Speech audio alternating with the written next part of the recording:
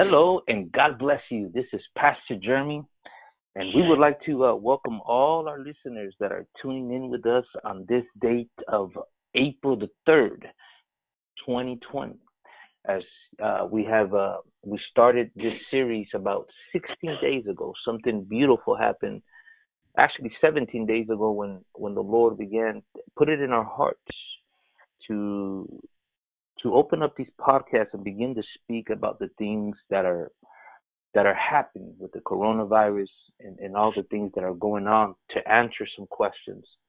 And here we are 16 days later, and so many things have happened, have transpired in these 16 days, brothers, where now the total cases of coronavirus has increased substantially in many ways, the deaths and so many things that are taking place. And here we are. And we have been hearing the testimonies of people that have tuned into this podcast. And we give God glory for that God is dealing and opening up eyes. And this word has come to comfort others, to open up eyes, to really cause people to seek the Lord and ask themselves, where are we? And in reality, it is the Word of God. It is the only place where we can find shelter, where we can find security and safety is in the Word of God. And that's why we believe that these podcasts that are coming out are doing that and causing the people to think, to analyze, and to see what God is saying. So we praise God for that today. And so we're so happy to have each and every one of you with us today. And we pray that you have your Bible with us, that you would follow us, because I believe today we're going to be coming again and speaking about some things that are going to enlighten and help us to understand a little bit better what is taking place, the reality, what God is saying. And so I'm excited. Without further ado, also we're grateful to have our panel today, Brother Fernando and Brother Marty. So good to be with you, both men of God, and be able to continue to share the word of God and to declare what God is saying. Brother Marty, I'll leave it with you at this moment. Well, praise the Lord. It's good to be back again. Day 16. 16 hours has it been? 16 hours or counting. Yeah. As we originally were just going to get together and have a conversation on that first hour, but the Lord has got a hold of us, and we're excited about what He's allowing us to do, and we pray that you're blessed today. Are y'all ready? Amen. Yes, sir. All right. Yes, we are. Okay. All right. Go ahead and jump in anytime you want. We're going to be coming again today from John chapter 12. Yesterday we concluded with Mary at the feet of Jesus, and we've been talking and laying out the premise here and trying to bring some light as to what we believe is actually transpiring in our times, as we are all over the world suffering a global lockdown as the result of a sickness, of a pandemic that is sweeping across the globe. It has literally caused the shutting of synagogues, churches, mosques. Even the Temple Mount in Jerusalem is shut. And we began to seek the Lord over these things, and He began to, we believe, direct us in a particular way to see and to glean from His Word what it is that we believe that He's trying to say. It is with that in mind that we ended up in John chapter 11, which is the account of a sickness that came and ultimately led to the dying of Lazarus. And what was unique about that insight that the Spirit of God, we believe, has been giving us is that we began to see also that it took place just ahead of the Passover. In the Western Right. church, they call it Easter, right? The Jewish people call it the Passover, which is the account of the deliverance of the children of Israel from slavery out of Egypt, which would begin their journey to the Promised Land. So we noted that just as in that time, so we see to seem to be having the same pattern unfold. That is that we witnessed a sickness, even as that generation did then, just before Passover, that has literally resulted in a death or the death of many. And we need to understand how it is that God speaks, because, he speaks in amazing ways. And the way that he speaks is to get the attention of everyone. And we need to recognize that when events like we're witnessing right now begin to transpire, we have to take note of certain things. As we pointed out earlier, this pandemic isn't just affecting one particular geographic territory. It's happening over here. It's happening over there. No, it has now swept the entire planet. That has never happened before, where the entire planet is on lockdown. And that is why we went to the Exodus and we began to look at that, because in Exodus chapter 10, verse 21 through 23, it talks about a darkness that came upon the earth, a plague of darkness that caused everyone to have to be shut in their houses. And there was light only in the houses of the children of Israel. And so we look at those kinds of patterns. We look at those kinds of prophetic lenses, is what we've come to call them. Because the Bible teaches us that when you look and reflect on the historical stories of the Bible, also understand that it's a principle of scriptural interpretation, that you take the literal story and know that it is a foreshadow, if you will, of the end time. Now, the Bible tells us through the prophets that God declares the end from the beginning and the beginning from the end. So what you see in the beginning of any kind of historical account in the Bible, if you'll dig in by the Spirit, it will reveal to you the larger truth of what will be happening in the end. So when you see the stories at the beginning, enlarge them, and they will become the prophetic unfolding of the end times. And so that is where we have been. Yes, go ahead. Yeah, and people are going to hear that we bring forth this principle that is found in Scripture out of Isaiah. He declares the end from the beginning from the end, and the end, he declares it from the beginning. And this might be something new that the listener might be listening to. They probably heard us mention that throughout the podcast, because and it's new to them, but it's a way that the Holy Spirit, and I'll go on to say, it's the way the Holy Spirit wants us to understand Scripture. There's another Scripture that we also mentioned that says that the testimony of Jesus Christ, which is His Word, right, is the spirit of prophecy. And so the whole Word of God is prophetic in nature. So there's people that might be listening and might be saying, you know what, I've never seen anybody explain things that way, or never learned to understand or search Scripture in that manner. And a lot of it has to do because that's not what this generation is hearing from the pulpit. So it might be something new to them. But it is what the Spirit is saying, and how He is revealing His Word to His people and to His servants in these last days. So it's something that the listener has to pay attention to, these principles that are found in Scripture, because it unlocks hidden truth, it unlocks hidden prophecy, and that's how we're able to glean from the story of Lazarus things that pertain to our day, and how things are manifesting themselves in our day. And you can find those truths in the story of Lazarus. So I wanted to just bring that forth for the listener. So pay close attention to what we're saying concerning these principles and truths that we're bringing forth. And that's an excellent point, because that is the way that the Scripture reveals to unlock the Scripture. When Jesus was walking on the road to Emmaus, which you can find at the end of the gospel here, it says that he came alongside two guys that were walking down the road, and they didn't even recognize him.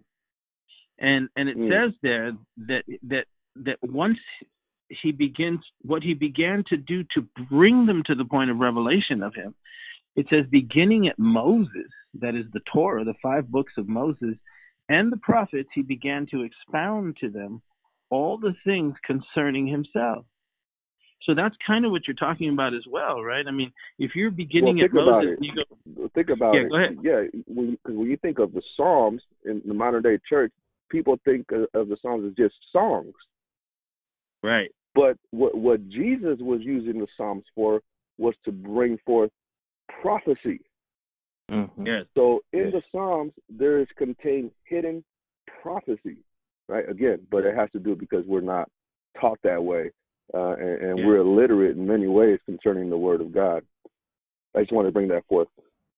No, and that's right, because now think about just that little story so that we can lay this foundation so we can get into because I have a feeling we're adding people as we go along, and they're going to be caught up as we go forward, but that's a principle right there, and think about what we're saying. When Jesus was risen from the dead and he begins to walk toward Emmaus, he comes alongside two guys who are really distraught because they didn't know he had risen from the dead.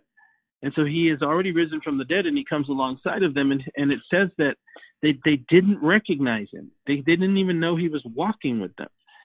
And he begins to talk to them and begins to ask them this question. It says here, let me just read the scripture so people know what we're talking about. In Luke chapter 24, it said, and behold, two men went that same day, the day of the resurrection, to a village called Emmaus, which is from Jerusalem, which is about 80 furlongs, a couple miles. And they talked together of all the things that had happened, which is really where we're at, right? Because we're talking about the Passover. And that first Passover in Jerusalem when Jesus was there, that last one that he would attend, resulted in his crucifixion on Calvary. And then they buried him. Right. 3 days later, he raises from the dead, which is in Luke 24:12. But they didn't know he had risen from the dead. He hadn't appeared to them yet. So they're walking on this road, and they're talking about all the horrible things that had happened. And in verse 14, it says, and they talked together of all the things which had happened. And it came to pass that while they were talking together and reasoning, that Jesus himself drew near, and he started walking with them. But it says this, but their eyes were held back that they should not know him. And he begins to pose questions to them, saying, what manner of communication is this that you're having one with another as you walk and are sad? One of them, whose name was Cleophas, answered and says, are you a stranger in Jerusalem? Haven't you known the things which came to pass in these past few days? What a crazy question, right? Like he wouldn't know. It makes sense. And he says to them, though, what things? See, it's a profound thing that he asks them, first of all, before we get to the principle, is that they ask him, are you a stranger and don't know? But he asks them a thing which is much more profound than simply going, what are you talking about? He's trying to get them to understand and begin the process of what actually really did happen, right? So he's saying, what things? So the Lord will always prompt thought in your head. Good. And it's to produce a reflection. That's what he wants them to do for themselves. Of course he knew what happened. He was the one that was crucified and buried and rose from the dead. Of course he knew. So when he says what things, it's to give them pause so that they would themselves reflect, not simply on what they had seen, but what actually had happened. And he goes on to say, and they said to him, concerning Jesus of Nazareth, we thought he was a prophet. He was mighty indeed, and in the word before God and all the people. But the chief priests and our rulers, they delivered him to be condemned to death, and they crucified him. And he said, but we trusted that it had been he which should have redeemed Israel. And besides all this, today is the third day since these things were done. Yea, and even certain of the women of our company, they astonished us. They went early to the gravesite, and when they did not, and when they found not his body, they came saying that they had also seen a vision of angels which said that he was alive. And certain of them which were with us went to the sepulchre, and they found that it was just like the women had said. And then he said this to them. He said, O fools, and slow of heart to believe all that the prophets have spoken. Ought not Christ have to suffer these things and then enter into his glory? See, this is the message that's going to be and is being unfolded and brought forth to the church in this hour as well. And we'll get into that just in a second. But he says in verse 27, so what does he do? He begins at Moses and all the prophets, and he begins to expound to them in all the scriptures the things concerning himself. Now, this is the principle that we're talking to you about. The Lord himself begins in the first 5 books of the Torah, which he calls the books of Moses, and there begins to preach about himself. Well, if you just read the books of Moses from Genesis to Deuteronomy, you won't see one mention of the name Jesus there. But you will read a story, right? You will read a story about Abraham taking his son, right, up to the mountain to offer him as a sacrifice, his only son. Well, Jesus probably went to that story and began to say, that was a type of me, that the Father was like the Father God. I was like Isaac, his only son, and I went to be offered. And you can see me because there was a ram that was caught in the bush, right? That was me, right? And he begins to tell him all this stuff. And it's the same principle of interpretation that is first taught by the Lord that we're using today. Because that brings us to Mary. And for those of you who have been with us the last 15 hours and the last several podcasts, you know what we've been talking about Mary in John chapter 12, that she represents something, and we talked about it at length the last 2 podcasts, but there's still something here that we need to look at. In John chapter 12, verse 3, she does something. We talked about that. She opens the alabaster box and she pours oil or perfume ointment on Jesus's feet in John chapter 12. And as we talked about before, there are 2 other places in the other Gospels. One is in Matthew's Gospel, one is in Mark's Gospel. You'll find it in Matthew 26 and in Mark 14, the same story that we're talking about today. Lazarus has risen from the dead. Jesus performs this great miracle, and what we've been asking and trying to answer is, many people have asked, what is going to happen out of this pandemic? What is going to happen? And we believe that the story of Lazarus just before Easter or just before Passover is quite possibly a prophetic event that speaks to our time, because we see the same thing happening. And that this pandemic is not unto death, because there will be a resurrection. And we talked about Lazarus representing a group of believers that have long ago, in essence, died, if you will, to a relationship with Christ, because they found no relationship when they went searching for him in the establishment church. It became corrupt. Lazarus dies, and yet, as Jesus would tell Martha in John chapter 11, he says, did I not tell you that even if a person was dead, though he were dead, if he believes on me, he will live again. And so what we believe this pandemic is doing is awakening that deepest part of so many people who have known the Lord, but for all, like I like to say all the time, all intents and purposes, they have died spiritually, in a sense. They've literally died. But these events, this pandemic, that sickness that overtook Lazarus, if you will, once they hear the voice of the Lord through it, it reaches into the tomb of their own despair, if you will, and causes them to come alive, right? And so we believe that coming out of this, and what's happening right now, because we've heard testimonies already, all the way into New York, all the way into San Francisco, and everywhere in between, people have been talking that they've been experiencing or passing these messages on to other people of the Word of God and the coming of the Lord. And it's causing many people to begin to pause and begin to reach out to God.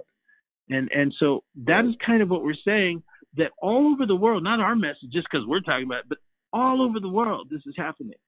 God is stirring his people, and those that were dead are about to come back to life, so to speak. And so we take it from there and we go to John chapter 12, because Lazarus is awake. He's now alive. And as we've discussed before, his resurrection began to cause a separation between the true and the false.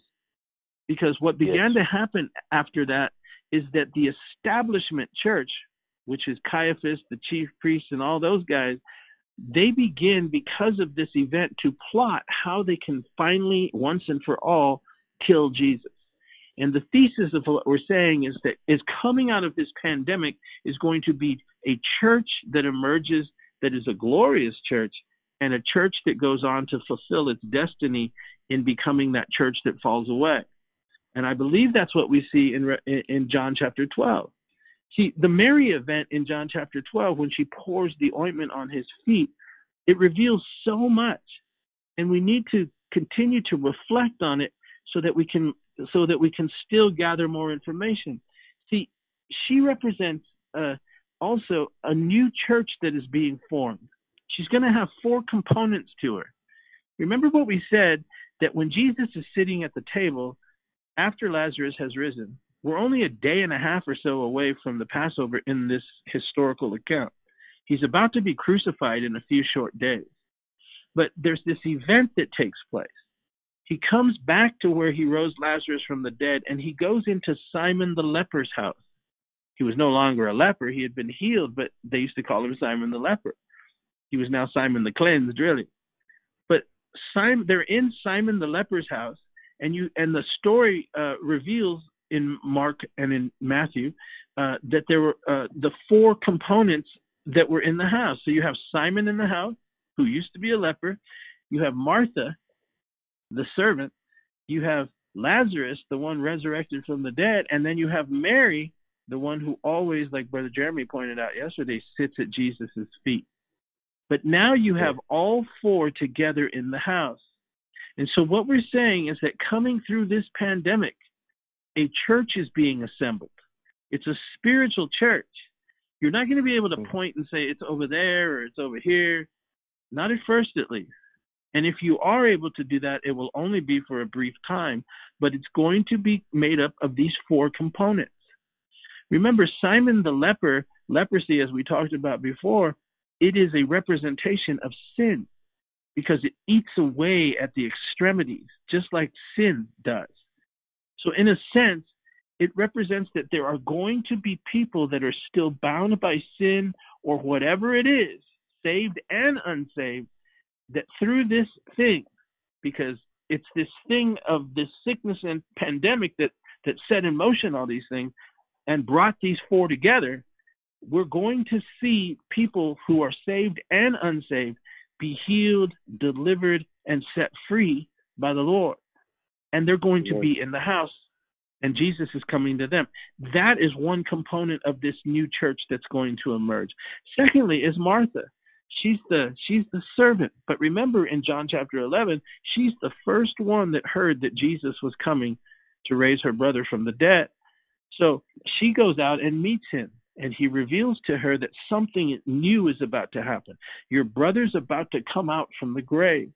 But because she's known as the servant, because she's always serving if you actually study the scriptures, she, in a sense, represents those who had advanced notice of these events at a time that God would begin to reveal to his servants that he's coming. And she, in turn, will bring the message to the married church. The married church is her sister, and if you read in John chapter 11, she comes to her secretly and says, Jesus is coming. He's coming to help Lazarus raise from the dead. And then, in fact, he raises him from the dead. And all 4 of them are sitting in the house. They represent a fullness of what this glorious church is going to look like. And Lazarus is sitting at the table, and they're all eating meat, and all these things are very symbolic because the meat represents the meat of the word. It means that this group of people in this last days is going to have the Son of God sitting at the table with them, if you will, and what they consume will be the meat and the deeper things of God. One of the things that we need to also understand is the climate. What do you mean by that? Right? Understand that behind the scenes, events are in motion in their time and in ours. Many people are moving, if you will, as how is the best way to say it? It's like chess pieces on a chessboard. They are being positioned for the final few years of human history unto the coming of the Lord. What is actually taking place in this pandemic, we have been putting forth, could very well be the switch that has triggered the onset of days that will lead us into the tribulation period. It could very well be that we're on the fringes and the outskirts of it now. And we say that, and you need to go listen to these podcasts when you have a chance, because we don't have time to get into all that today. but we say that because of global events that are transpiring right before our eyes. The Bible tells us in the book of Daniel, chapter 12, that such a time as this would come, and that there would be two kinds of people within the church. One would be the wise, who will understand, and the other are classified as the wicked, who will not understand. And we're going to see this now as we get into John chapter 12, verse 3. You have anything to say before we go there, guys? No, you spoke about the chess pieces, the manifestation of what Paul called in Romans 9, the vessels that are fitted for destruction and those that are prepared unto glory, right? He said, what if God, willing to show his wrath and to make his power known, endure with much long suffering the vessels of wrath fitted to destruction, and he might make known the riches of his glory on the vessels of mercy, right, which he hath before prepared unto glory. So that's what you're talking about. What we're seeing here is that everybody's eternal purpose and destiny, whether it's for good or evil, is about to manifest itself in this time. So if you were destined, and whatever decision you made, God already knows it, right? And we won't get into all that, but everybody is going to make the decision of what they are about to do with Jesus. Yes, absolutely. Right? That's what we're putting saying, forth right? here. And it comes out of that sickness and death, right? Go ahead. No, that's the point I wanted to make as you going on to the next point. Okay, so he said it really well. So also it sets in motion a whole series of events. Now remember, everything that's transpiring in the original story is fulfilling prophecy. It's fulfilling prophecy in that it was said that he would be betrayed. It was said that he would be crucified. It was said that he would raise from the dead. But the spirit of prophecy in the story as it unfolds historically, as we've been putting forth, also teaches us something that we need to pay attention to, because it foreshadows the remainder of the prophetic scriptures, like the book of Revelation, like the unfulfilled passages in Isaiah and Hosea and Joel and so forth and so on. All of them were pieces to the puzzle that now, by the Spirit of God, as we've entered into the times we find ourselves in, quite possibly, we are now being able to gather the pieces and begin to assemble them by the Spirit. And this is where we are today, because coming out of this event, we are going to see the same thing happen that happened at the time that Lazarus rose from the dead just before the Passover. And I think that God is trying to get the church's attention in this country by having these events happen, not only around the world, but come to rest lastly on the shores of the United States of America. Because our churches saw this pandemic coming as it circled the globe and came to rest here. And then immediately the doors were shut, and so that they could no longer go into their churches. It was as if God was saying, I no longer want to mess with you.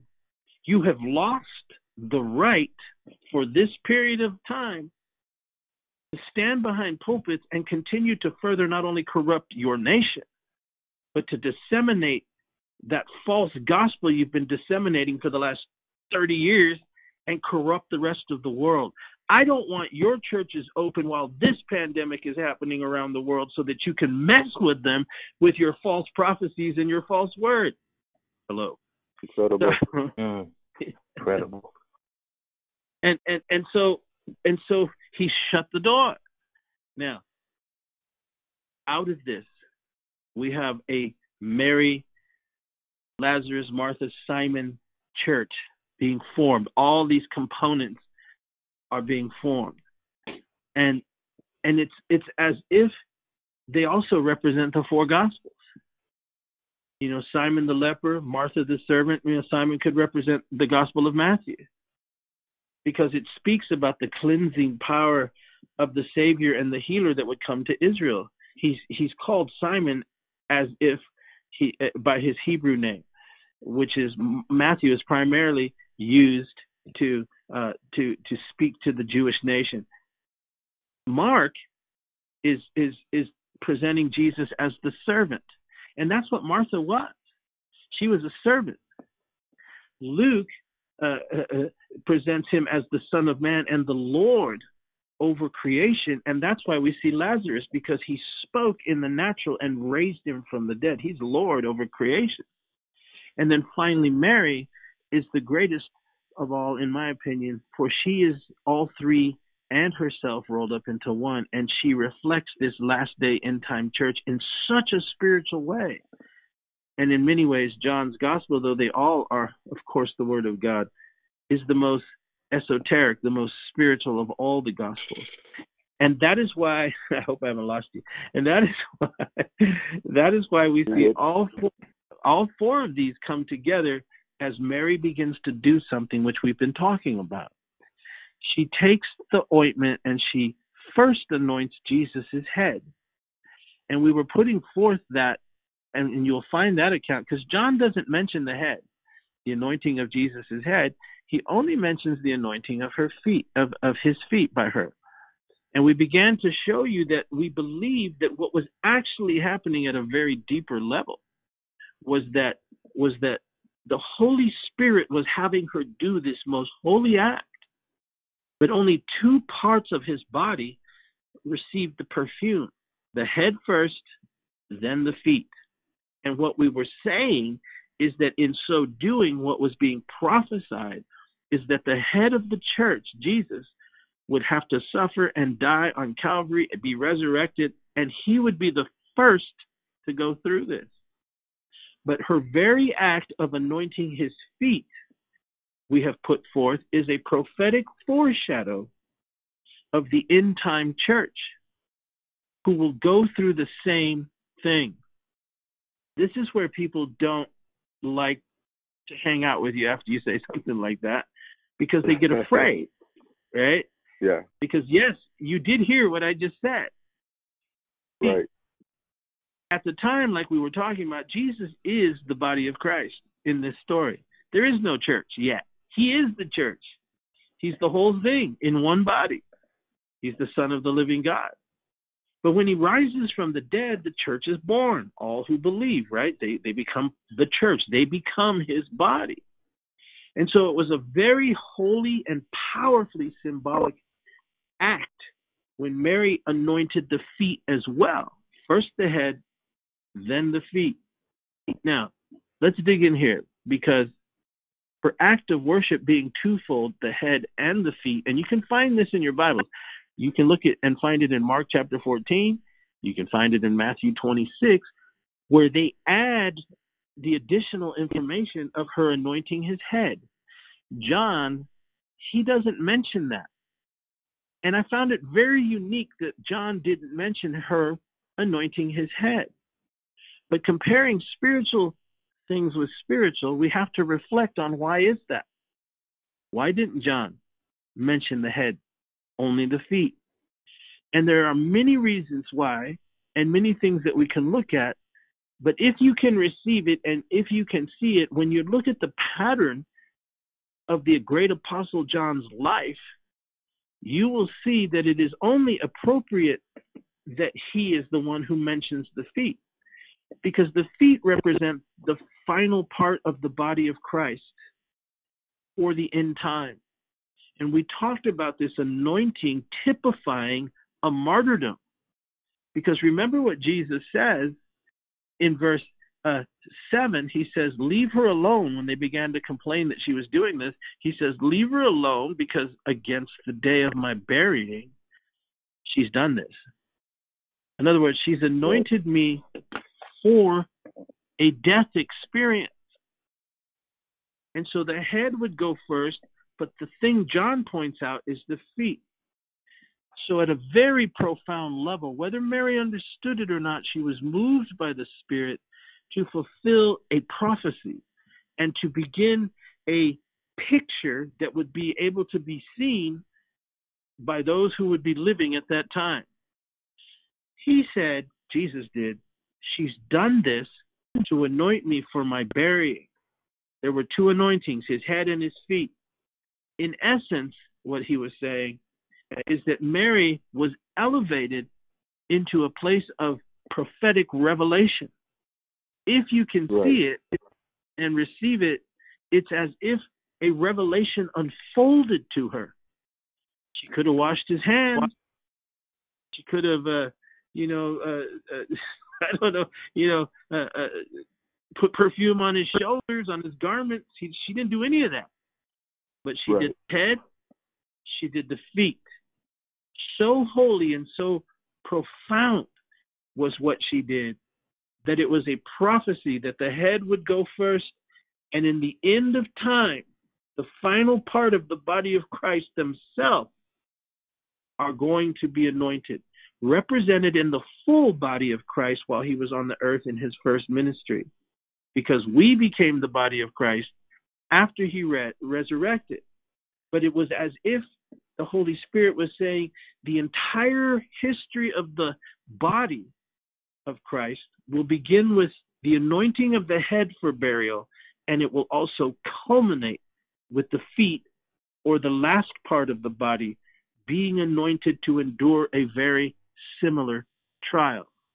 And what we talked about was that the act of Mary perfuming the feet, anointing the feet, and then wiping them with her hair, it was symbolic of the final part of the body of Christ becoming that glorious church. And we say that because the scripture teaches us that a woman's hair is her glory. And so the very act of her placing her hair on his feet, which in the thesis we're putting forth prophetically here, is symbolic that the final part of the body of Christ will become that body, that remnant body that becomes that glorious church, and will be called to endure a trial for a brief moment before the Lord himself comes. Just as the Lord endured a Calvary experience, so we have had it foretold throughout the prophets that the end time church will experience, if you will, its very own Calvary-like experience, in that it too will be persecuted. It will be the very catalyst why Jesus returns, right? Unless those days be cut short, no flesh will be saved, but for the elect's sake, he will cut those days short. And where we are headed in the next few days, and we have to lay this premise, because what's going to unfold and what is going to be revealed to us is in the pattern of the Passover and what happened to Christ all along the way. It is a historical narrative, yes. It tells the history of what happened, yes. But it also foretells what will happen in the end with the final part of the body of Christ, and will culminate with him coming in the heavens to rescue his church. Now, powerful, Brother Marty. That's powerful. Now, listen. Go ahead. Go ahead, brother. No, I just wanted to say. Go ahead. No, go ahead. No, I was just saying there's a prophecy. Yes. Yeah, we're all getting excited, right? We're all thinking. No, go ahead. There's a prophecy that we find in Genesis, and I don't think it's an accident that it is Mary, a woman, who is wiping Jesus' feet at that moment. Because it is fulfilling a prophecy that we find in Genesis chapter 3, when God speaks and tells the serpent, I will put enmity between thee and the woman, and between thy seed and her seed. It shall bruise thy head, and thou shalt bruise his heel. So that's good. What we see, this prophecy is being fulfilled. It's not an accident that it is a woman that is coming before the feet of Jesus, and she got the revelation that it was that, Jesus would die in just a few days but would resurrect. And so God is telling us, again, the principle, Fernando, that you were speaking about, that he declares the end from the beginning. And so I just wanted to liken those and see that parallel between that prophecy and what we see Mary doing right before Passover. That's really, really powerful. And that, again, that goes perfectly right with what we're talking about, because we're saying that what the prophets have revealed, what the Lord himself revealed, and in the book of Revelation it reveals, that the final church that will be alive at the end of time will endure a persecution, will endure, some will endure the most highest of price. Others will make it through to the end. But either way, it ain't going to be pretty. It's not going to be a fun time. This is serious, profound, prophetic word that we are laying forth by the Spirit, and it needs to be heard and it needs to be understood so that we may prepare ourselves mentally, spiritually, physically, whatever way you need to begin to prepare for what is coming. Now listen, she had an understanding of something so profound that was far beyond what we've ever basically contemplated before, and I think the Spirit of God is bringing it out. What she represents by anointing his head and then his feet, like we've been saying, is that she understood by the Spirit that he himself, the head of the church, would die first. But in some profound, multi-layered concealment of the Spirit, only to be unlocked in the last days, something was hidden there, in that she typifies the glorious church at the end, or the last part of the body of Christ at the end, also being anointed for a Calvary-like experience, which doesn't end there, by the way. It gives way to a resurrection. But in other words, let's say it this way, she had a revelation of what was coming. And in so seeing this, I believe God is beginning to reveal to his church all over the world what's going to come in the ensuing days, months, and years ahead of us. I don't think we have that long. But we do know by Scripture that there are other things that need to be fulfilled yet. So we're trying, I think, in this interim period where we're being locked in our houses and you can't go to your churches, we're playing a tiny little part in making these podcasts, but I know that there are others out there that are hearing the same thing. And that coming out of this, we will have a fuller revelation of the times that we're living in, and subsequently what is just ahead of us. And what was revealed to them and then enlarged to our time, prophetically speaking, and comparing Scripture with Scripture, and primarily the book of Revelation as it unfolds, Mary had to break a seal, pour out an ointment that would typify the head would die first and raise, then would come the last part of the body of Christ, who themselves would become a glorious church, but would also know that it has a mission yet to be fulfilled. It is revealed to her in that time, during that pandemic, out of that resurrection of her brother, in that house, just before Calvary. And that is what we're saying, that the Spirit is saying. The same thing is being revealed right now. Over the next several weeks, months, if you will. But out of this thing, a church is being assembled. And it's going to be made up of the Simon and the Martha, the Lazarus and the Mary. And together, they will become that glorious church. When Mary does this, the entire house becomes filled with a beautiful fragrance. And so this brings us to the next part, and we'll hurry through this because we have tomorrow to go to. But what it does is produce a beautiful fragrance. And that is what is coming out of this church. A new church is being born. A glorious church is coming out of this. It's as if God has shut all the doors of the mega ministries and the networks and all this stuff. I mean, you can go find them if you want to, but for all, displayed purposes, they're off the national stage. And it's as if it's been a wonderful thing to me, because it's forcing God's people, if they want to hear from him, they're going to have to pray, and they're going to have to seek him in his word, and spend time with him. And if they will sincerely do that, he will begin to reveal to them that something is coming just ahead. And what is coming is what the Bible has all along predicted would happen. A new world order is going to emerge that will be headed by a wicked ruler, that will be empowered and enforced by a wicked spiritual ruler that will then turn on the true church. We see this in shadow, if you will, for the larger end time revelation when they did it to Jesus. They betrayed him, they crucified him, but he rose the third day.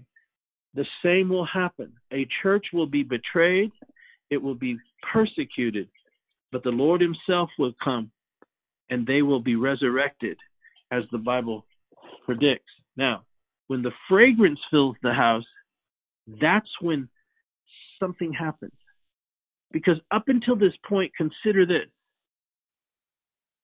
No mention is made of anything else except for what we've been talking about. But once this act occurred, this glorious church beginning to be manifested and the fragrance of the Spirit beginning to grow, Judas is exposed. John chapter 12, verse 4, then said one of his disciples, Judas Iscariot, which should betray him. He said something so profoundly incredible. He says, why wasn't this ointment sold? And it is so reflective of our times, because we're dealing with the church in America. She is, if she's not the great whore of Babylon, she's at least one of her daughters. Because she has, right? I mean, she has so corrupted the church world all over the world. She has brought them into idolatry. She has exported her fleshly false prophets.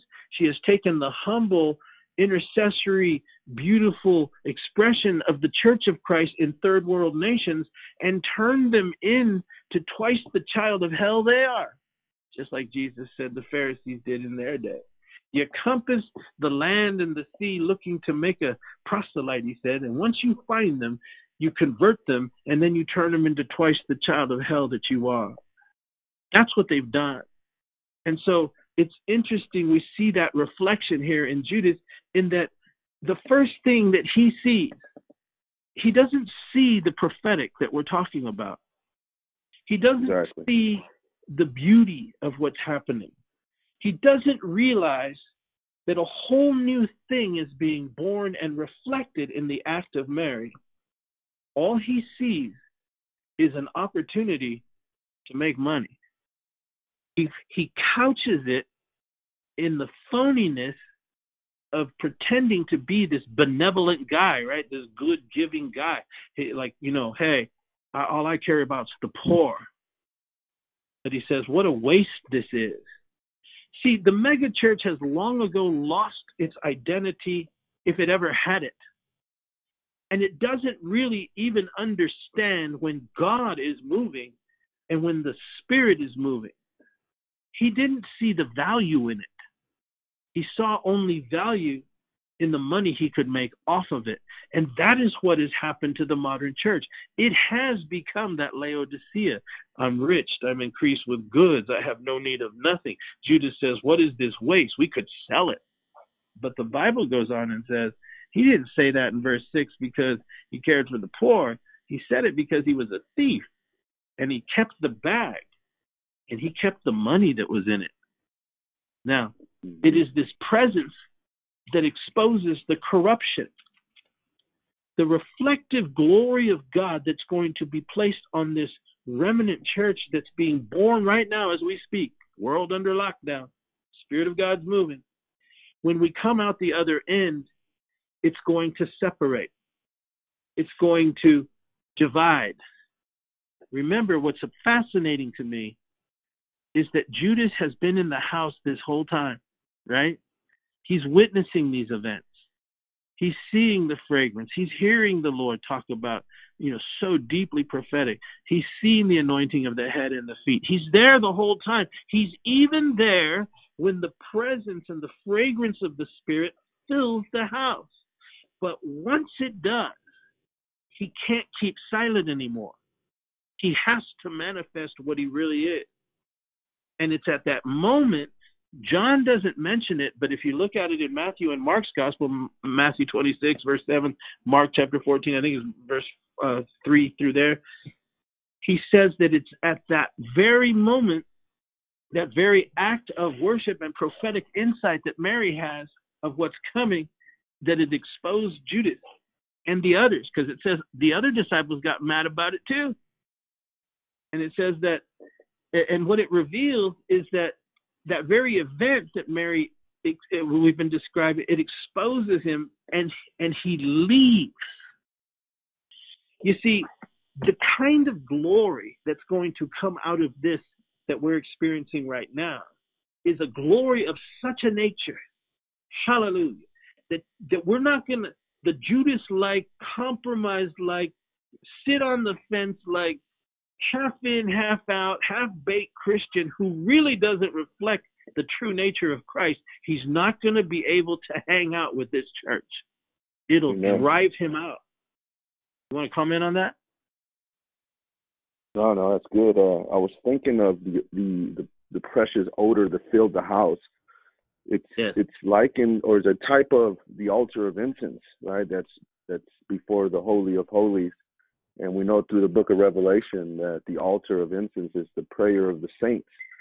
And there's nothing more precious in the eyes of God than that sweet odor that comes from the altar of incense through the prayer of the saints. But the question is, what kind of prayer creates this odor? What kind of intense prayer creates this odor that reaches heaven, right? And causes God to really act on the behalf of this prayer. It's very simple. If we study Scripture, it's persecution. Yes. Persecution is what's going to bring about this precious odor, a glory of the likes that we haven't seen really since the book of Acts, right? It's the book of Acts, and the first church, right? Yeah, the first church. So this is what we're talking about. It's this kind of intensity, this intense persecution that I sense in my heart is coming our way. We got to go back to John, where the Bible says that Jesus saw the Mary weeping. He saw the Jews consoling her, and you would think that Jesus was excited because a resurrection was about to take place. But the Bible says that he groaned in his spirit. Mm-hmm. He was troubled. Mm-hmm. Yes. And that's if you are really hearing from God. I know the false church is saying exciting times are coming, but the true person that is hearing from God in his spirit, he's groaning because he knows something is happening. He's troubled in his heart. Yes. Right? And that's what we're talking about. But what that is going to create, okay, is going to, like you said, is going to separate the true people from the pretenders. Because the pretenders are not going to be able to handle this kind of intense persecution, right? And I don't want to go away from the subject, but even John the Baptist himself, found himself in prison and had a moment where he even asked the question, I didn't think it was going to be this way, right? He sent disciples to Jesus, mm-hmm. and with the question, are you the one, or shall we seek another? Yes. And that's really what Judas was asking. And he made it, whether he realized it or not, what he was watching prophetically in Mary anointing the feet of Jesus and prophesying of a generation, end-time generation that would suffer the same fate as Jesus, right? Whether he realized it or not, he didn't want that, right? You're so right, he left. Yeah, so stop right there, because let's bear down on that point, because what happens is what you're saying. The glory is produced on this beautiful thing that she does, right? And we don't have to rehearse everything about the head and the feet and all that. But you mentioned persecution, right? As soon as that glory is produced, she's persecuted, right? By him. Yes. And the other disciples, if you read Matthew 26 and Mark 4, it says they all grumbled at her. This glory was of such a nature that it manifested the flesh, and it caused an attack to come against her. So holy, so beautiful, so pure is what she did, that it reached beyond the event that was presently in front of them, witnessing what she was doing.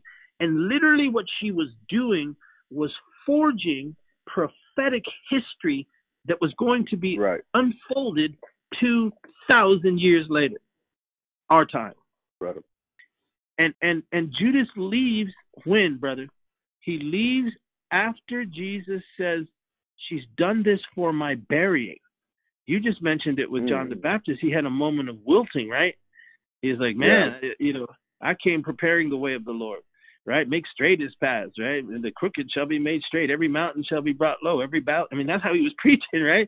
His fan is in his hand. The axe is going to be laid to the root of the trees. That was his message. And now he's in prison, and he's like, what's up with this? That doesn't mess with what I thought I was actually preaching. But he was preaching for our time, right? And so Jesus sends him and sends the word to him and encourages him in the prison, and then he goes on to fulfill his destiny. But in this sense, it's the same thing. When they're told that she's done this in order to anoint him for a martyrdom, a crucifixion that's just ahead, that did not jive with their kingdom now theology, because they were looking for a conquering hero.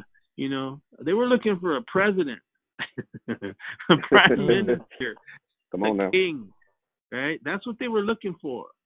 And now we're right on the edge. We're 2 miles from Jerusalem. The whole nation is stirring. Jesus is the Son of the living God. He's risen someone from the dead. Blinded eyes have been opened. Simon is sitting at the table who once was a leper. These are all undeniable signs. And now they're like, this is it, the greatest revival we've ever seen. But he says, wait a minute. You don't get it. Yeah. I'm being anointed for my burial. And when you begin to tell the Judas mega church in our hour what we're telling each other right now, they're going to get up and they're going to leave, because it ain't what they want to hear. And that's what he did. And it says from that time in Matthew 26:16, right, he sought an opportunity to put an end to Jesus.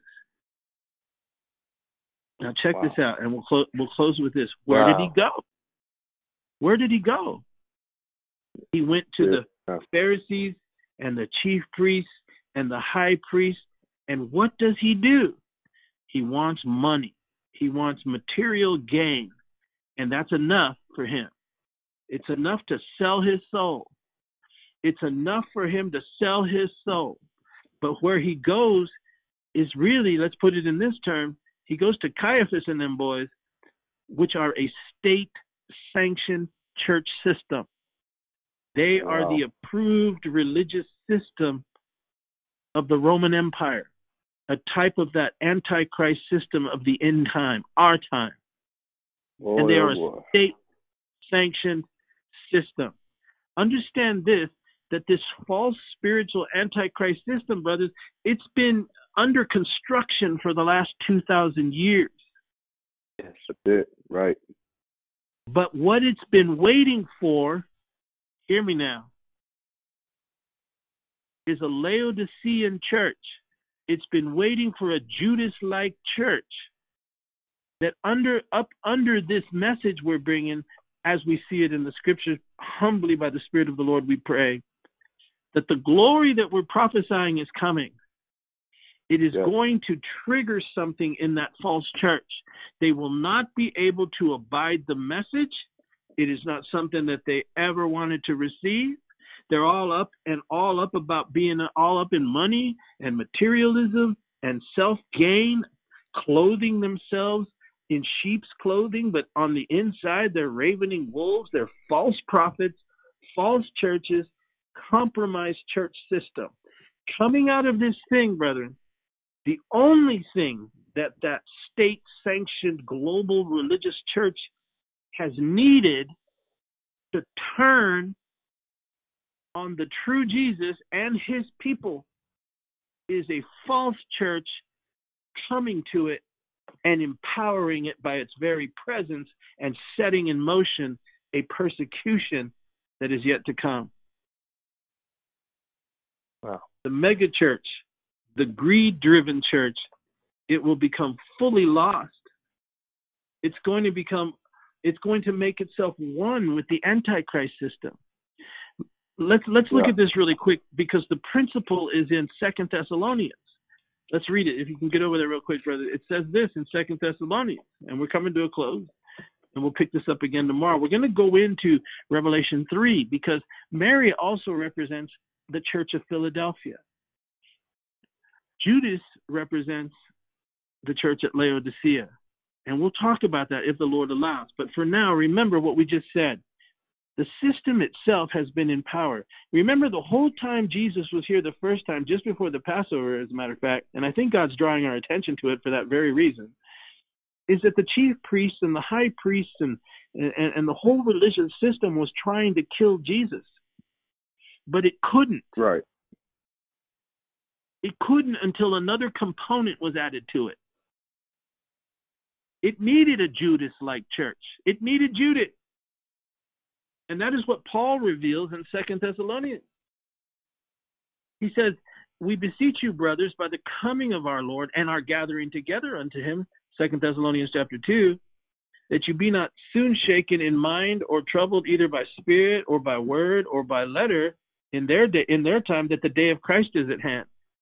In other words, the judgment day, that the Lord's going to return. He says it can't happen yet. He says, don't let anyone deceive you by any means, because that day will not come except there comes a falling away first. And that man of sin will be revealed, the son of perdition. Mm-hmm.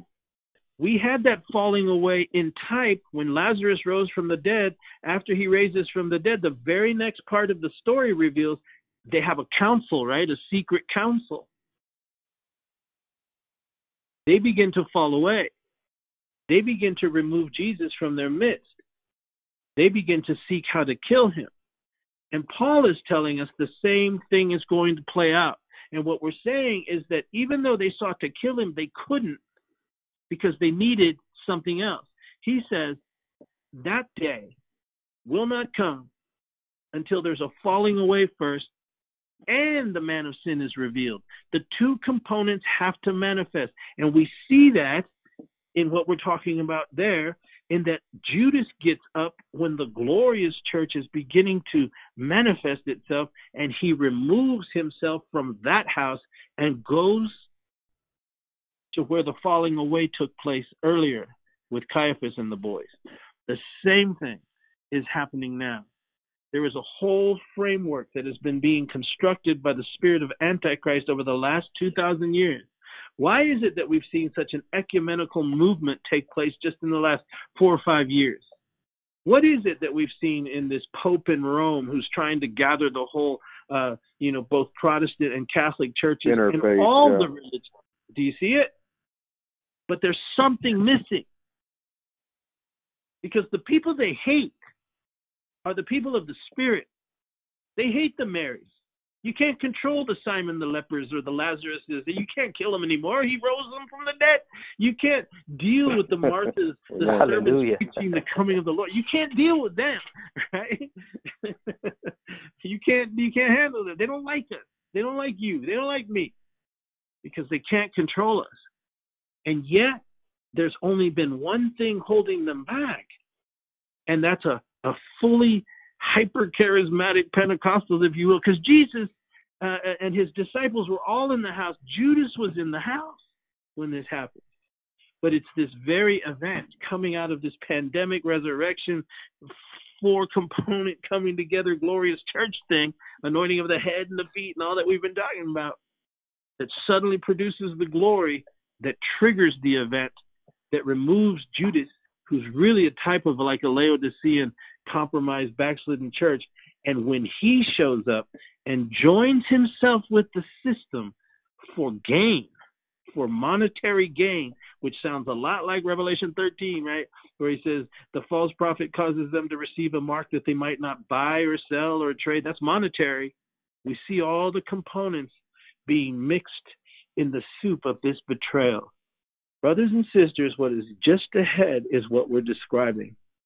This false church is going to come. The church that's had its doors shut here in America and around the world, that hyper mega church, the Hillsongs, the Bethel, the long ago corrupted Assembly of God, Foursquare, and the others. I know I'm making people mad. The phony theologians of the Baptist seminaries who once thundered the word of God, but now they extract this word and that word, and they've caused the younger generation to even doubt whether the word of God is true. Or the phony Catholic Church that bows at the knees of statues. And I can say it because I was born and raised a Catholic. I mean, we used to bow at statues and burn candles and everything but Jesus. And you just throw in all that other stuff. You've got all these preachers becoming part of an ecumenical system, the relaxing of morals, all of it has caused God to say, enough. Now I'm going to begin to bring forth a glorious church. And while the doors are shut, you all are going to become out of this what it is you have been headed to all along. I have temporarily shut the doors in the hopes that in this Passover season, what you would reflect upon is the cross, because your sin is great. But while there is still an open door, you can come to the cross and you can lay down your sins there and let him take them from you and resurrect you fresh and anew. It's sad to say, I don't think that's going to happen. I think a lot of people in that whole system are going to come out of this, and you're going to see these boys. They're going to get worse than they ever were. But there will be this glorious church. She has a prophetic revelation of what is just ahead, and so it will strengthen her through the trial. And when it's all said and done, she's going to hear the sound of a trumpet, and it'll be the voice of the Lord saying, "Come away, my bride. Come away." Yes. Can you say amen? Amen. Finish us off, brother. I was reminded of Isaiah 1:6, as the body of Christ represents the church. And Isaiah said this to the leadership of Israel. He says, from the sole of the foot even unto the head, there is no soundness in it, but wounds and bruises and putrefying sores, and they have not been closed, neither bound up, neither mollified with ointment. Your country is desolate. Your cities are burned with fire. Your land, strangers devour it in your presence, and it is desolate, as overthrown by strangers. And the daughter of Zion is left as a cottage in a vineyard, as a lodge in a garden of cucumbers, as a besieged city. And he said this, he said this to the leaders. He said, hear the word of the Lord, you rulers of Sodom. Give ear unto the law of our God, ye people of Gomorrah. To what purpose is the multitude of your sacrifices unto me? Saith the Lord, I am full of burnt offerings, of rams, and the fat of fat beasts, and I delight not in the blood of bullocks, or of lambs, or of he-goats. When ye come to appear before me, who hath required this at your hand to tread my courts? Bring no more vain oblations. Incense is an abomination unto me, the new moons and the Sabbaths, the calling of assemblies, I cannot away with. It is iniquity, even the solemn meeting. Your new moons and your appointed feasts my soul hateth. They are a trouble unto me. I am weary to bear them. Our churches are closed. Yes. And I feel this is why. Because the body of Christ is full of sores, and there's nobody to bind it up and heal it. That was the job of the preacher. Yes. But I believe that God is raising up a church, a body, that he is anointing, right? And the way he is going to purify it is through the things that we're talking about that are coming. Amen. And he's going to bind it up. He's going to heal it. He's coming for a bride, right? A body without spot or wrinkle. Amen. Hallelujah. Lord, help us. Yes. Praise God. Lord, help Yes. us. Praise Brother the Cameron? Lord. Praise the Lord. You know, because of the rejection of this word, didn't Jesus say that no prophet is accepted in his own country? And he reminds us, and he would say, I tell you the truth, that there were many widows in Israel in the days of Elias. He reminds us there were many lepers that were in Israel in the time of Elisha, the prophet. And none of them were cleansed, saving Naaman, the Syrian. And I believe that that Naaman, the Syrian, represents us too, a church outside of the establishment that God is going to heal, that will not reject the word of the Lord, that maybe find themselves like Naaman saying, man, do I have to go into this dirty river? You know, but in the end, he obeys and he dips himself 7 times and he is cleansed of his leprosy. Praise God. See, that Mary is the fulfillment. She represents a church throughout the history that has come to that critical time right before Passover. And we are about 3 or 4 days, right, from Passover. Yes. Represents that critical time right before Jesus was to die on the cross, coming and laying at the feet of Jesus. And that's where God is taking us in this hour. He is preparing hearts right now. He's dealing with people that are listening, you that are listening.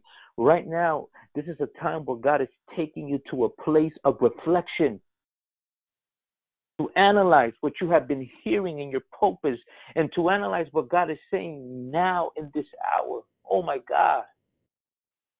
Help us.